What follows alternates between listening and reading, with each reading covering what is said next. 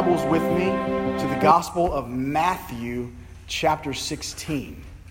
Matthew chapter 16. If you're here this morning and you don't have a Bible, just slip up your hand and we want to get one to you.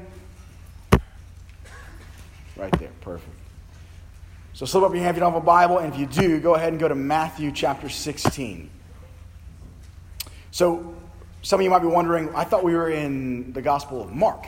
Well, we are, but I want to take, before we hop into that, I want to take a Sunday, because we're going to keep going through the Gospel of Mark, but I want to take a Sunday to basically share with you some of the vision that God's been giving me for our church in this new year.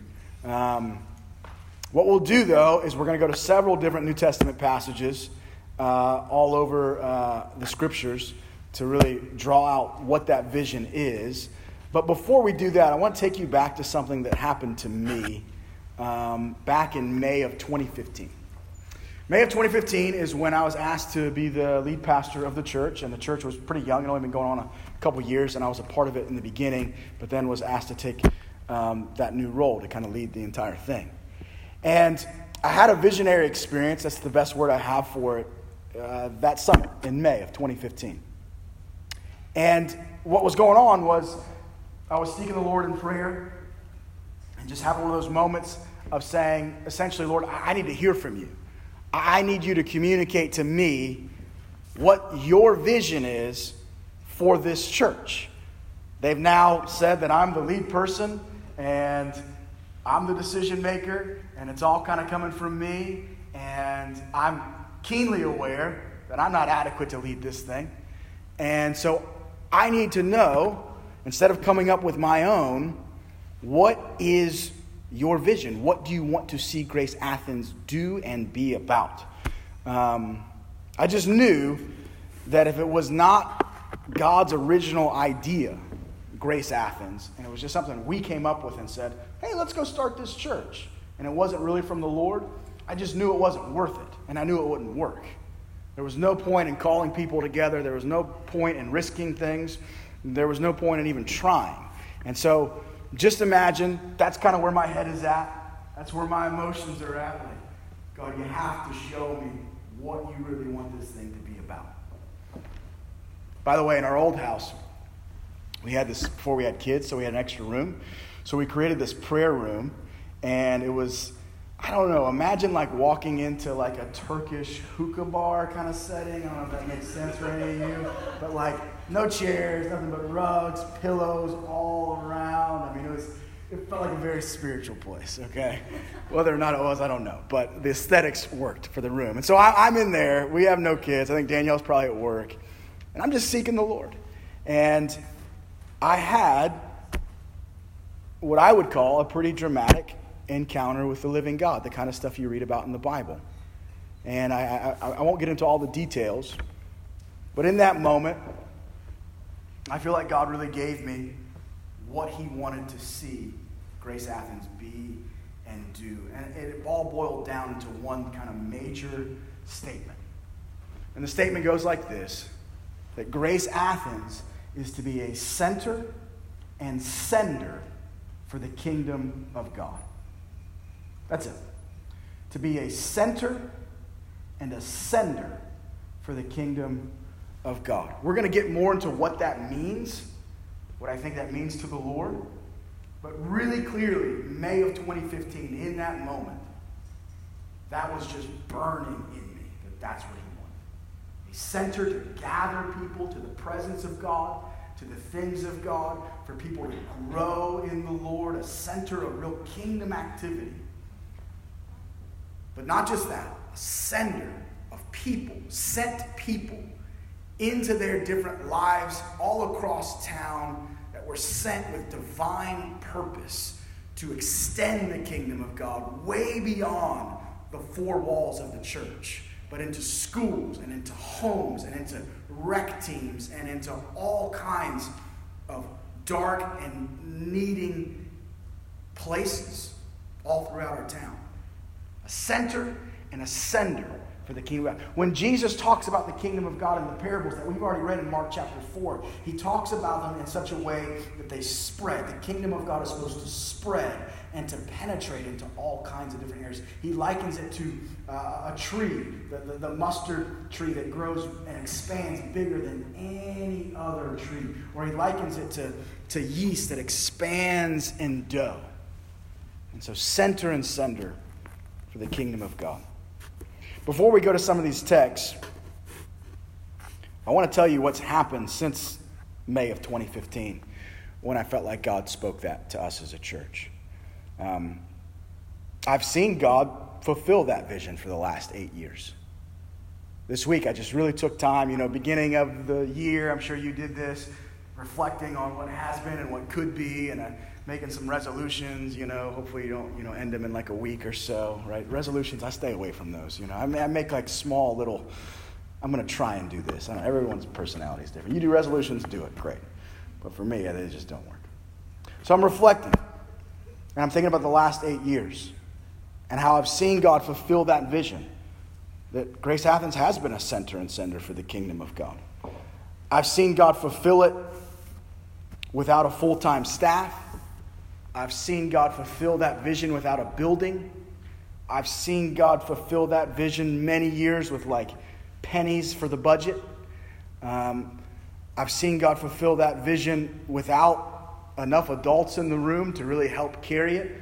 In the early years, it was, like if you were 23, you were an elder in the church, it was young. I've seen God fulfill it with all kinds of change and organizational instability. Some of you know our story. This is probably like the 10th venue we've been in. I've talked with many different pastors and leaders who said, you shouldn't be here. This church should not have a ministry going today. All the different things that you've come up against and all the different things you have not had. Why is this still here, and why is God still using it to touch so many different lives? Over the last 8 years, I've seen God change all kinds of things. People, places, institutions, whole neighborhoods. I'm thinking of Pineview. Anyone is familiar with Pineview, still known as the Christian ghetto. I've seen God do all kinds of different things, and I could name hundreds of names of people that God called and gathered to the center of the kingdom and has now sent them out, and they're living with all kinds of divine purpose all over the country. And as I've reflected on that, to me what's really clear, especially with all the different things that we've lacked as a church organizationally on that side of things, I look at all that and I come to one simple conclusion. Only God could have done that. Only God could have done all of those different stories, hundreds and hundreds and hundreds of stories that make up the Grace Athens story. And because of that, only God really gets the glory. I've also seen, this is me reflecting, I've also seen us fall short of that vision.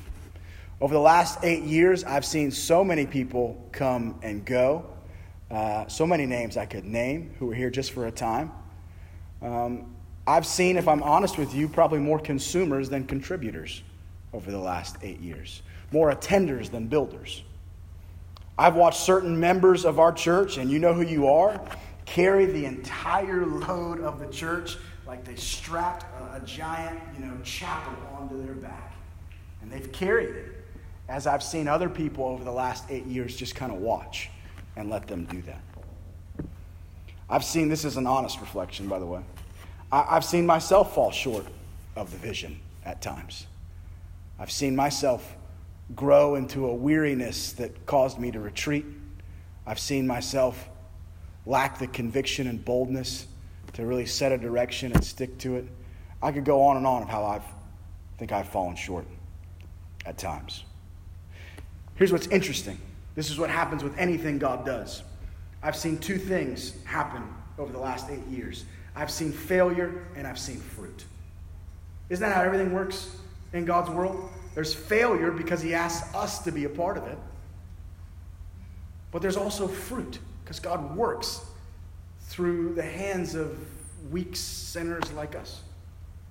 Fruit and failure is what I've seen. And I've seen so many people sacrifice for this vision. I've seen them give all that they had to it. Because Grace Athens has just never really gathered a people who said, I just want to go to church. I just want to check that box, and I just want to go to church, and I'm Southern, so that's what I do, you know? I just haven't seen that. What I've seen, majority of people that have been with us over the 8 years is people who say, I don't want church just to be something I attend. I want it to be a lifestyle. Like, I want it to be what I read about in the New Testament. I don't want it just a church to go to. I want a kingdom adventure to do with a group of people.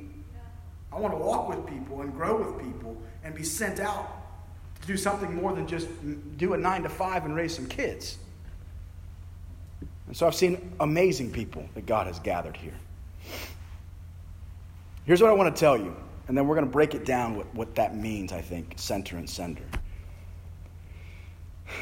Is that it's my belief, you know, this is kind of dumb to say, it's incredibly obvious, but none of us know the mind of God. The infinite, all-knowing, ever-expanding, no limitation mind of God. No one knows that, right? And all its complexities and depths. Like, for example, one of the quotes I love to say is that, you know, we think of the internet and AI and all these informational systems as these like massive, complex systems that seem to never end. And those things are like a tiny speck in the infinite mind of God. But there are times when God will let you in, and he will show you what is on his mind and on his heart for a people and for a place. And what I've seen consistently, and what I believe, is that Almighty God, managing this massive universe, for some reason, wants to see a church, a people, a living community that operates in the Athens-Oconee area in 2023 as a center and sender for his kingdom. I believe that.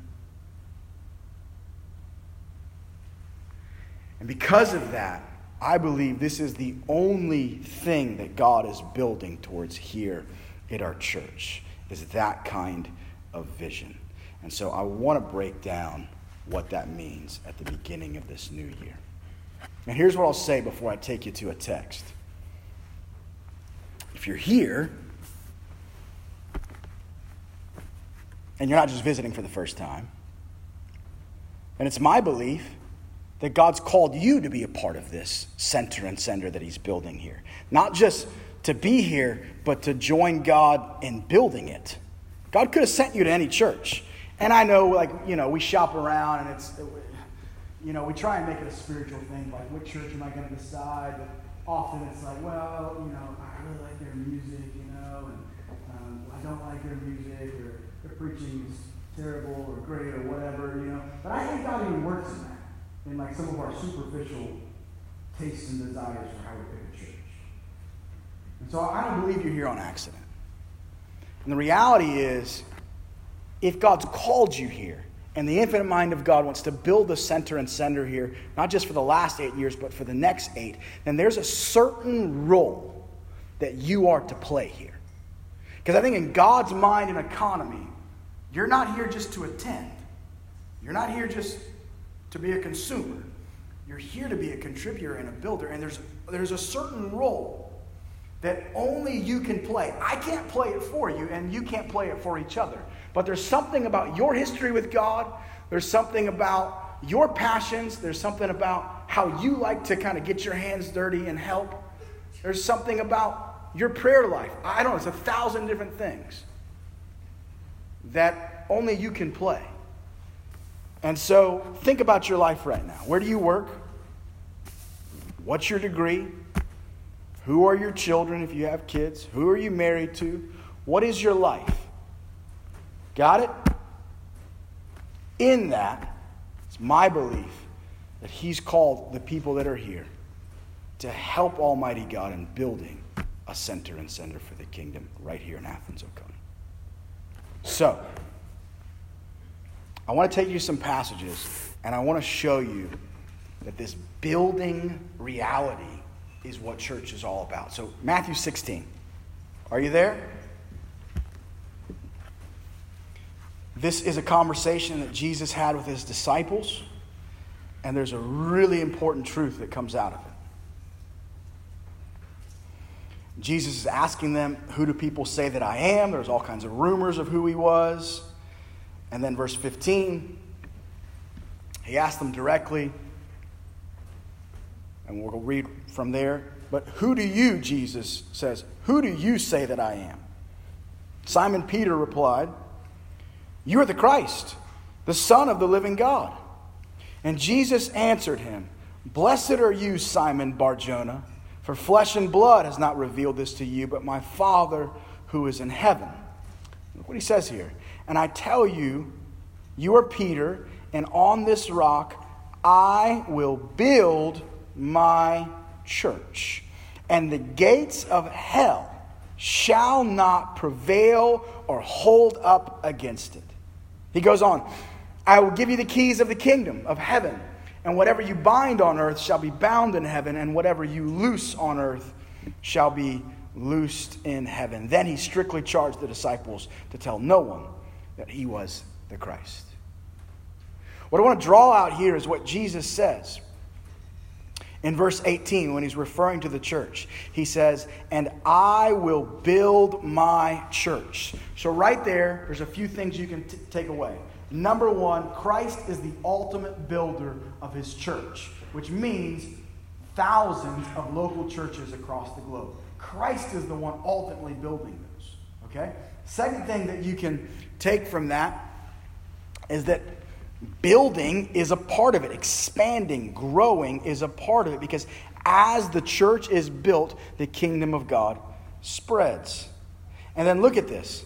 He says, I will build my church, and the gates of hell will not stand up against it. So in the mind of Jesus, the way church is supposed to work is it's supposed to be this ever-growing and expanding reality of people in different communities all over the globe that continues to expand and grow in such a way that it goes into areas where there's hell, where there's darkness. And what it says is, I will build my church at such a level that we will storm the gates of hell and we will pull out people who are in darkness. It's not a defensive reality. The church gets really out of whack when they play defense. Like, the world is bad, the culture is bad, we're just going to huddle in these holy huddles and not do anything in our community, anything like that. We're holy, they're not, us versus them. That's bad. We get into a really weird place. It's not Jesus' vision. His vision is building, expanding, storming the gates of hell, and winning victory is how he sees it. Does that make sense?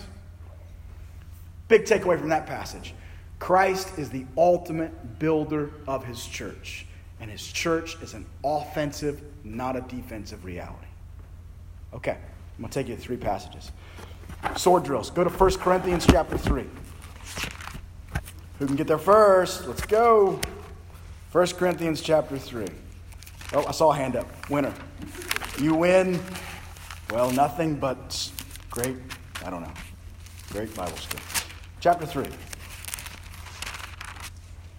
So we're working on this theme of building. Really, really important passage that really, really affects the members of the church. Verse 10. According to the grace of God given to me, like a skilled master builder, I laid a foundation, and someone else is building upon it. He's talking about the local church. Let each one take care how he builds upon it. So he's speaking to us. Let each person, each church member, take care how they build. So the implication is you're already a builder, not an attender. Verse 11, for no one can lay a foundation other than that which is laid, which is Jesus Christ.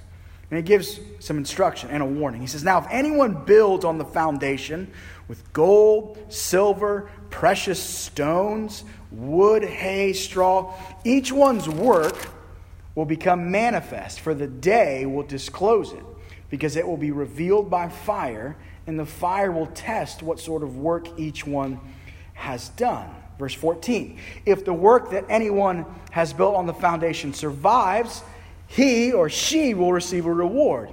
If anyone's work is burned up, he will suffer or she will suffer loss, though he himself will be saved, but only as through fire. Stop there. What in the world is going on here? Let me break it down really quickly. Here's what's happening. He's talking about building the church with Jesus.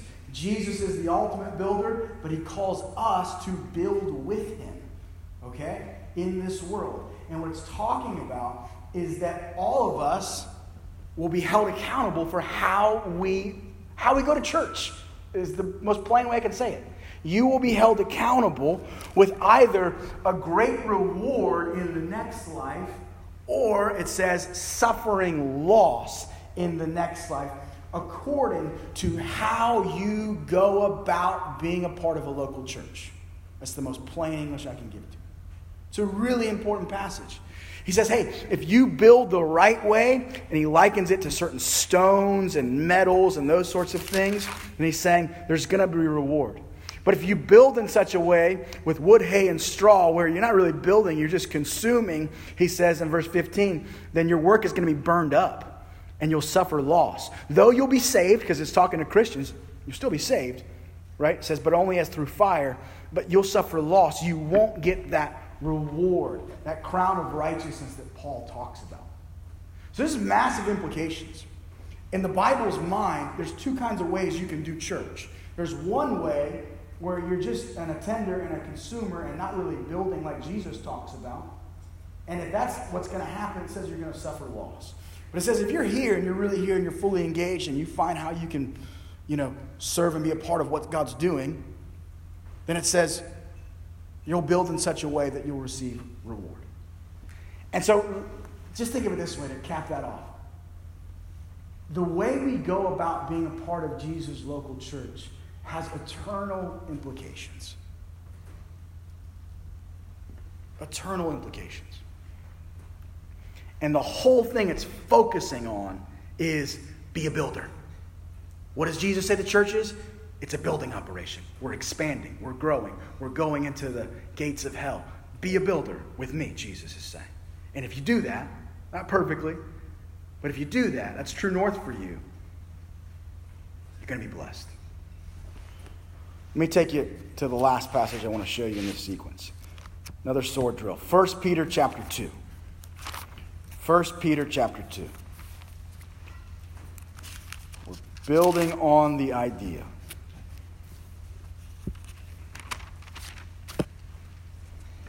So number one, Christ is the ultimate builder. Number two, he calls us to build with him.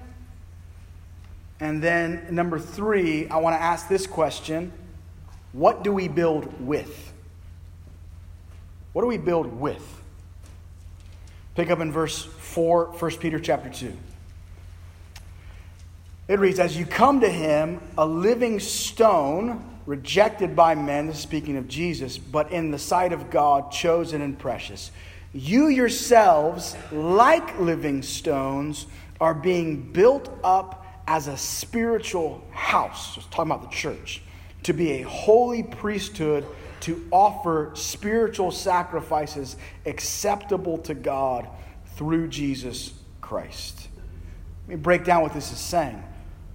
It likens us in verse 5 to living stones. Our life in the church is like a living stone. And it says, again, the builder language, all of these different stones are being built up into this spiritual house. Christ is the ultimate builder. You're called to build with him. What do you build with? Your life. You are a spiritual stone that Christ wants to use and to be at work with, to lay a stone or a brick as he's building and growing this spiritual house called Jesus' church. Does that make sense? So if we're not here and we're not all in for what God wants to do in 2023, then there's a stone missing in the wall. And it's a life. It's your life. Only you can bring the thing that you bring, right? You come to a potluck, you bring something, right? You brought the steak. Wow, you're a good friend. You brought, like the plateware. That was me in college. Like, you bring something to a potluck. You don't bring something, you don't get in, right? There's only something you can bring, and if it's not there, it's missing. In God's economy with His church, you are the something that you bring. You are a living stone. And if you don't come with who you are and what you have, then there is a hole in the wall of what God is building in the earth right now for His church and His kingdom. So I want to lay all that arc out for us. Here's where I want to conclude. If all that's true in Scripture, then what does God have us specifically building towards at Grace Athens? What are all these living stones supposed to be building here? And it's what we said in the beginning. A center and a sender for the kingdom of God. Let's end by breaking down what I think those two things mean. First, we'll talk about center. I think the two primary things a center for the kingdom is it's a center of these two things: presence and people. Presence and people. I believe to be a center for the kingdom of God means God is there. It's a center for His presence, for His living reality and activity. The greatest compliment Danielle and I ever get about this church is this: yeah, when I visited, I just sensed the Holy Spirit there. When I've come to your gatherings or I've come to your house churches, I just meet with God there. I just sense God's there and God's Spirit is moving. That's the greatest compliment we can get. Because what a center for the kingdom is, it's a center of presence. And here's what you find in Scripture. God's manifest presence can grow in a community over time if that community is one who truly wants God there. How do you express that you want God to be a part of a people and a place? It's two main ways. It's prayer and it's worship. Now, there's other things that are important, like holiness and all those things, but prayer and worship are the invite cards that you send to God that say, we want you here. You never go to a party if you don't know if you're invited. At least I don't. You might be bold, but you might need to get a check on your personality, okay? Like, you don't go anywhere or you don't feel like you're wanted and invited. What is prayer and worship? It's saying, God, you're wanted. We want you here among us. We want your presence, your life, and we want your activity. How do you know if God begins to become present among a people? Well, who's Jesus? Jesus is the living God among people in human form. So, if what you read about in the Gospels of what Jesus did when He was with a people in a place, those different things, if they're happening in a church, then God's there. If what you read about of what God did when He was with people is happening with those people today, then you can say, evidence, God's here. And I've seen that over 8 years, but it can grow. What do I mean? I want when someone comes down and asks for prayer and they've got some kind of physical ailment going on or some kind of anxiety that's been ruling their life for 5 years, I want us to lay hands and pray like Jesus and like the early church did and see the presence of God heal them on the spot. Period. I want to see people that we invite who don't really know the Lord, and when the gospel is preached or the preaching of the word, there's a power that breaks out in the room that brings them to conversion, like we read about in the Bible. I've seen these things. I've seen fruit, and I've seen failure. But to go to the next level where I think God wants us to go, and you know what? Everyone kind of knows this. We're much smaller than we were before COVID, right? This has become a smaller church. But God took 12 young, I don't want to call them fools, but I mean, they didn't have it all together. Then a wider group of 70, and a wider group of 120 of men and women. Okay? God doesn't care about small. God cares about people who say, yes, I'm in. I don't know what it looks like. I don't have a lot of time. I'm really busy. I'm doing a degree. I'm raising kids. But I want my yes to be yes as much as it can be. I'm in. Just show me how. God will take that, and he will multiply those loaves and those fishes, and there will be a feast for Iconium and Athens to eat upon the living God. Center of presence, and it's a center of people. That's the second thing. Let me read from Ephesians 2. This is that center of presence I was talking about. It says, Ephesians 2:19. I think we have, excellent, there we go. He says, so then you are no longer strangers and aliens, but you are fellow citizens with the saints and members of the household of God. So it's talking about the church. Built on the foundation of the apostles, prophets, Christ Jesus himself being the cornerstone, and whom the whole structure being joined together grows, there's that again, into a holy temple in the Lord. Look what it says. In him you also are being built together into a dwelling place for God by the Spirit. What is the local church supposed to be? It's supposed to be, last verse, a dwelling place for God. How do you know if God's there? The things you read about in the Bible are happening. 1 Timothy 3:15 says this. It says the church, it says, how's it go?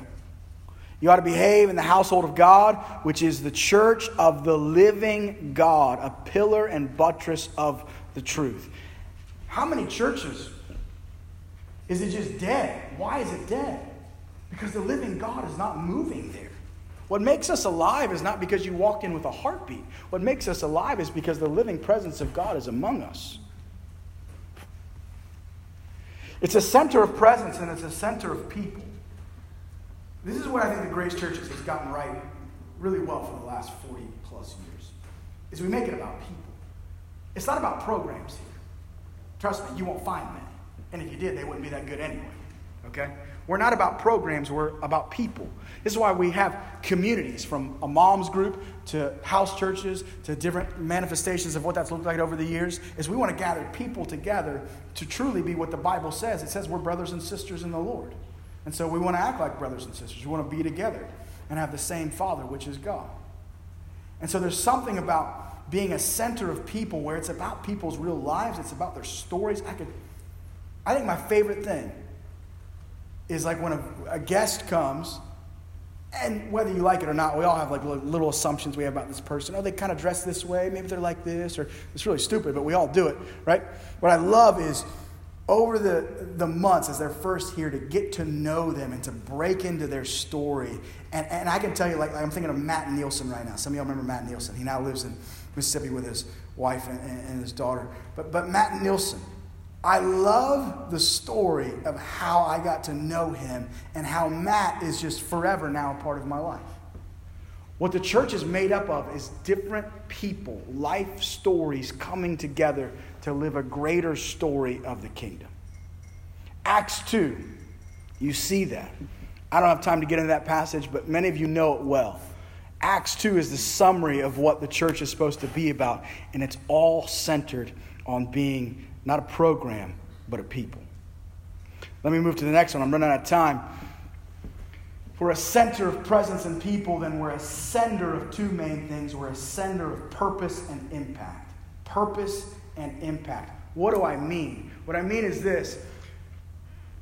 As you gather this center and we're a part of this as a people living in God's presence, what should happen is over time, you begin to know more of who you are in the Lord and what you're called to do in the Lord. And so you're a person that lives a sent life in this area, and you live in such a way with divine purpose, right? You're not just a stay-at-home mom, but you're a mom who prays for the neighbors in your neighborhood.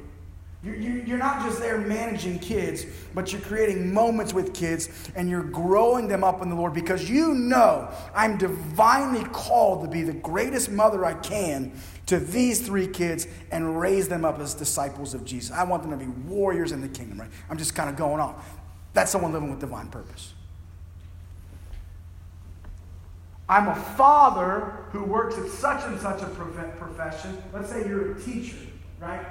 I want to be the kind of teacher who's not just there managing the things. And teachers, I know, like my parents were educators, it's a lot that you do and you don't get paid enough, okay? Amen? Amen. Let me move on. Let me pick a different example because I don't want to put a big burden on you. Let's see, I got anything listed? Business owner. There you go. You're making some money, right? You're a business owner who isn't just managing the business, but you're salt and light in the community, right? You're not just looking for how to make another buck, but you're looking how to have impact. You're living with purpose. And here's what happens. When you have a center of all these people living together, growing in the presence of God, and they live sent lives where they live out that divine purpose, what happens is great impact beyond the four walls of the church. So many churches are program-oriented, and they say, everyone just come here, we'll put on the program, and you'll get a lot out of it, and you'll go home blessed. That's a consumer model. I'm sorry, we don't do that. That's not the model in Scripture. What we say is, gather here, let's grow in the presence of God together, and then we want you individually to be sent out with that divine purpose. So the kingdom doesn't just stay in the four walls of the church, but it goes to that elementary school you work at over there. It goes to that attorney's office you work at over there. It goes to that mom's home over there in that neighborhood. When you make it based on people, then with purpose, then the impact gets spread out widely amongst the world. And so that's what we want. A sent people with divine purpose.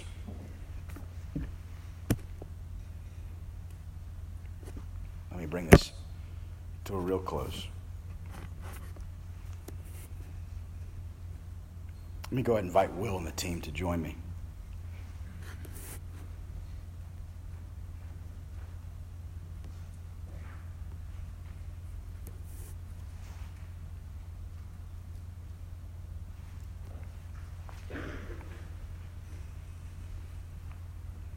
So here's how we'll end. As I said earlier, we'll have a role to play.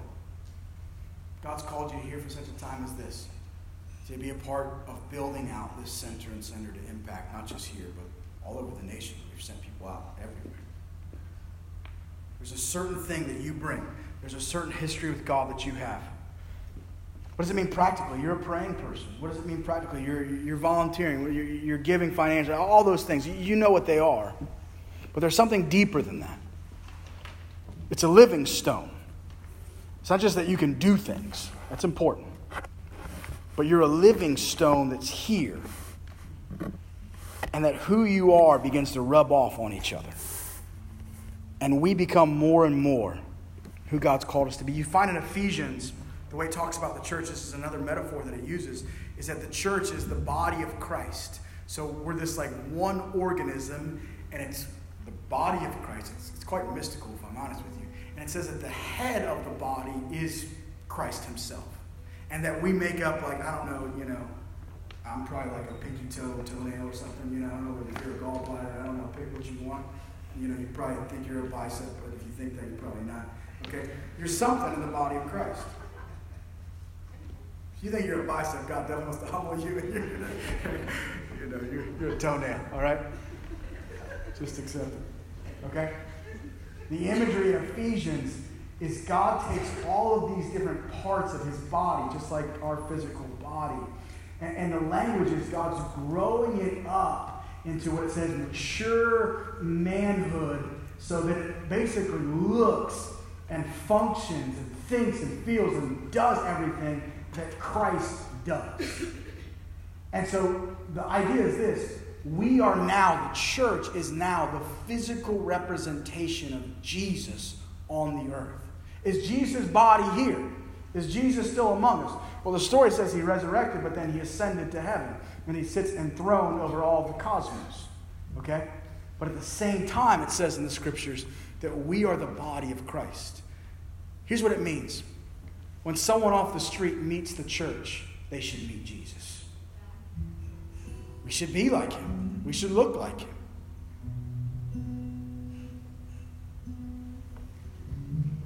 But it ain't going to go well if we're missing a hand, or we're missing a foot, even a toenail. God wants all of this body together. That you feel like you belong here. That we know your name, and you know ours, and I get to know your story, and you know mine. Look, we're small enough. We can get to know each other. Many of us do. but that we belong, where we're loved and accepted and wanted. But also that we've got a purpose here. We're called to build something and be something.